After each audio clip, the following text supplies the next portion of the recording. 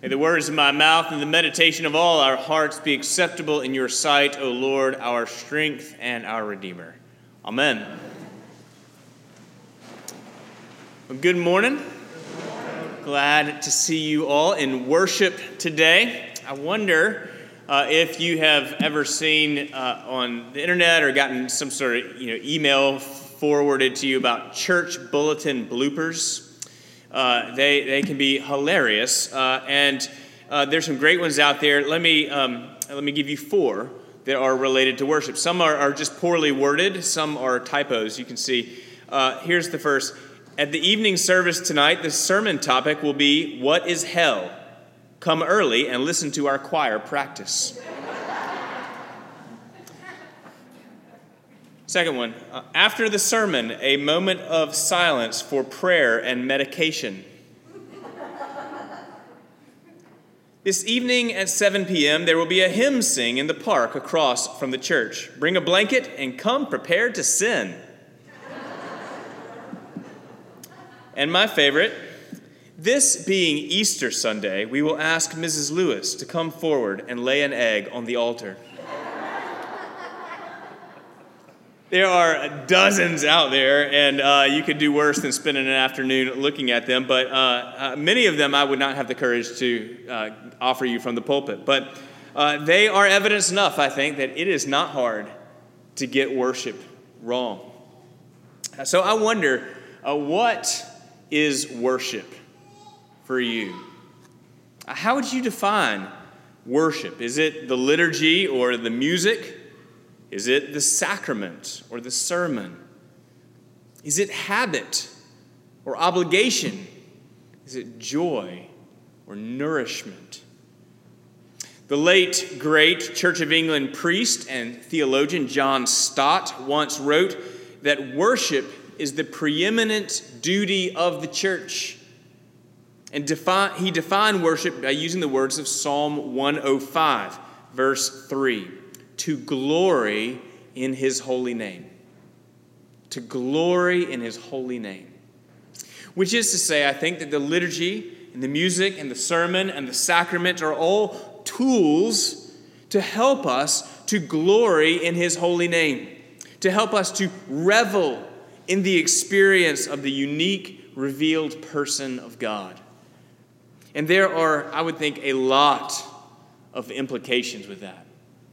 I mean, there's a sense in which it is our duty as the clergy and staff to make this a nice experience for you with good music and hopefully an engaging sermon and good liturgy. But it is your job to make this a nice experience for God, to make him the priority of your heart and your attention. We are reveling in his person, and we are glorying in his name. Now, we should get something out of church. We want you to leave feeling uplifted. But more than anything, we come to church not for what we get, but for what we give. We come to give praise to God for who he is. And to that end, and really that end alone, we read his inspired word, and we hear it explained. And we ask him in prayer for things because he is trustworthy. And we confess the ways that we have not honored him in our lives. And we seek to be reformed in his image. And we receive his sacramental body and blood. And we take him into us as he has taken us into himself.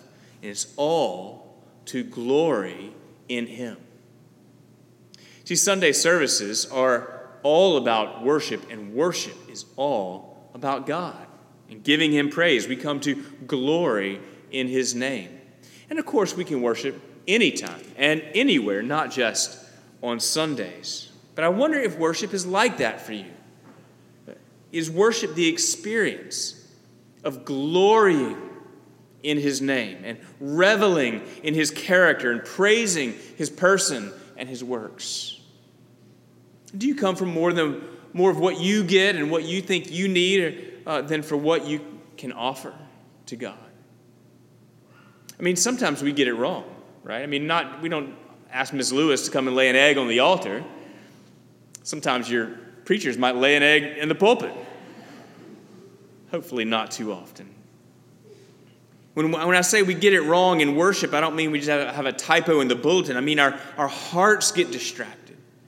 Our attention is preoccupied. We're concerned for other things. I can remember one time I was growing up, and I remember my mother asking a friend, a very good friend of hers, after church, what she thought of the sermon. And without hesitating, the friend said, "Oh, I don't know. I was working on my grocery list."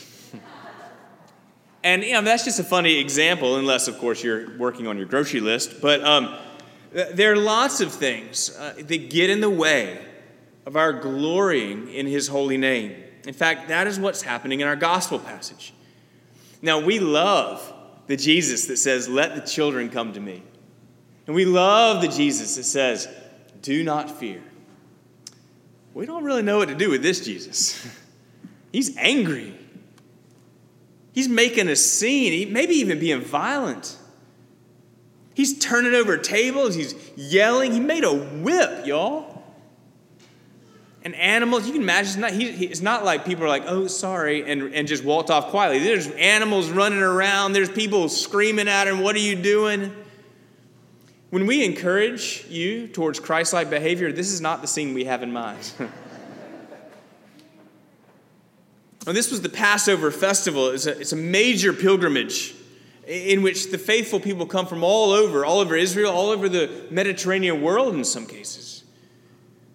And part of this important festival was offering an animal for sacrifice, for the forgiveness of your sins. And rather than driving your own ox or sheep for 50 or 100 miles, they knew that there were people who could sell them to them in Jerusalem. It was a lot more convenient. We can imagine that you could probably get cheaper ones outside the city gates, but then you'd have to drive the animal yourself up the hill into the temple. They might run off. And so these inside the temple gates were probably sold at a premium, because who wants to drive their own ox, right? But the hard work's already been done for you. Now, the Pharisees, they probably weren't too concerned about it, because this was likely in the court of the Gentiles, a very expansive area, the outermost court of the temple, and it had been well away from the serious worship of the Jewish men. And surely also the temple was receiving a generous cut. So what was Jesus so upset about? It was the distraction to worship. I mean, sure, the bleating of the sheep and the haggling of the prices and the jingling of the coins would have been a distraction to the Gentiles, maybe to the women in the next court over, the court of the women. But it must have been even more than that had Jesus so angry that he was whipping cords and turning over tables. And it was because they had completely missed the point of worship. I mean, the merchants weren't there to please God, or really even to help the pilgrims to please God. They were there to turn a buck. And the leaders, they didn't seem to care. Why? Because they were there to turn a buck too. I mean, maybe they were concerned to put on a good festival that ran smoothly and turned a profit, but rather than to help people glory in God's holy name. Whatever it was, they had missed the point. They'd taken their eye off the ball. I imagine this would have irritated Jesus at any time, but the fact that this was the Passover festival would have highlighted even more the total miss that they were making in worship. Because as you may know, the Passover was the remembrance of the Lord delivering his people out of Egypt and out of slavery. This is the festival to commemorate what we will read on Maundy Thursday in Exodus chapter 12, that the Lord withheld his judgment from his people with the 10th plague, when he saw the blood of the lamb on their doorposts. He said, "When I see the blood, I will pass over you." And the Lord had brought massive judgment upon Pharaoh and the Egyptians with the death of the firstborn, and then delivered his people from slavery. So Passover highlighted the deliverance really that they still needed, not just the oppression of the Romans, but the delivery from sin. And little did they know it was the festival that highlighted the reason he had come. So Jesus is furious about the pop-up marketplace because he is jealous for his Father's name, and nothing will compete. Nothing will detract from the purity of worship that the Lord deserves. Because worship is not to be offered as a box that is just to be checked off the to-do list. Worship is the point. It's the point. Another English theologian and bishop, N.T. Wright, said, when we begin to glimpse the reality of God, the natural reaction is to worship him. And not to have that reaction is a fairly sure sign that we have not yet really understood who he is or what he's done. And that seems to be the case in the temple.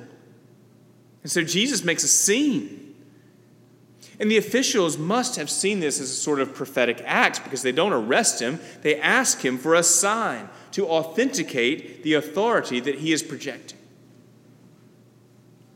And Jesus says something amazing. In fact, it's a good thing that it was a veiled comment that they didn't understand because it was so outlandish that they would have crucified him right then and there. Tear down this temple, he says, and in 3 days I will raise it again. But Jesus was referring to the temple of his body. Do you see what Jesus is saying? Jesus is saying that not only is he the sacrifice, not only is he the fulfillment of the Passover as the Lamb of God who takes away the sin of the world. God's still looking for the blood, and I will pass over you, but he's looking for the blood of Jesus on the doorposts of our hearts. But also Jesus is saying that he's the fulfillment of the temple, that he's the new dwelling place of God. He is the place where humanity goes to interact with the living God and receive the forgiveness of our sins. Incredibly important, incredibly offensive, unless it's true. John doesn't tell us what happens next. I guess they let Jesus go. They cleaned up the coins. Maybe they kept selling the cattle and the sheep. Or maybe they didn't. It doesn't say. The immediate effect of Jesus' actions aren't the point. The point is that Jesus and the Father, together with the Spirit, are worthy of our undivided and undistracted worship. So, what are some of the things that can distract you from worship? What gets in the way of glorying in God's holy name? Let me just offer a few possibilities. Number one, pet sins.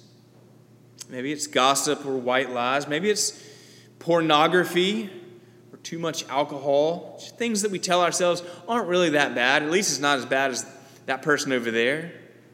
Personal pleasures that we turn a blind eye to. We wink to ourselves, and we hope God will too. Bring a blanket and come prepared to sin, right? These things distract us, distract our hearts from worship. Number two, here's one that really gets me, and that's worry. Worry. When we take things into our own hands rather than give them into God's hands, we don't know how it's going to go. We can't sleep, and our stomach's in knots. And let me say, I'm not beating anybody up because I've been there a lot. But we should be aware that, at least on some level, worry is a lack of faith. And therefore, it gets in the way of our worship. Or what about apathy?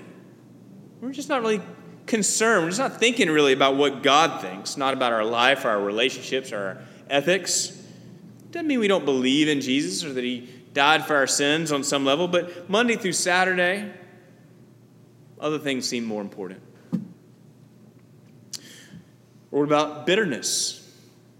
A lack of forgiveness, unwillingness to forgive can be a huge distraction to worship.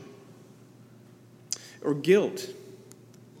When we have some past action that haunts us, and every time we come to communion, the enemy puts it back in our mind. Who are you to take this? We hear the preacher say that all our sins are forgiven, but if he only knew about mine. Guilt can be a huge distraction from the freedom to glory in his holy name.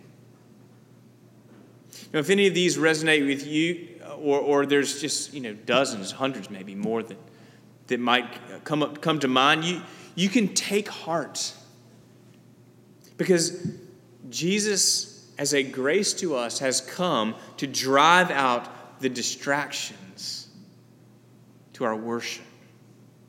And Lent really is the perfect season to let Jesus come to these corners of our hearts that we might otherwise have been afraid to let him see. And I want you to notice he drives out the distractions, and he drives out the distractors, but he does not chastise those who would be distracted. In fact, those are the ones he's protecting.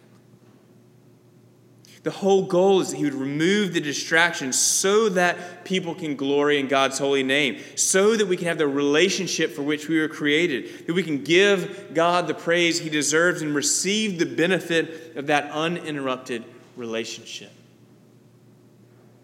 In that light, his vigorous action is grace. So what is distracting you from Jesus? What keeps your eye off the ball? We have this penitential order during Lent, so we've already had the confession of our sins. That's a great time. You can confess your sins anytime. Prayers of the people, your prayer time, your quiet prayer time while we're setting up communion. It's a great time to offer those things to the Lord. And Father Trent and I are here anytime to help you. Sometimes some people need to just come and confess what they've done, what's been done to us, what's been a distraction.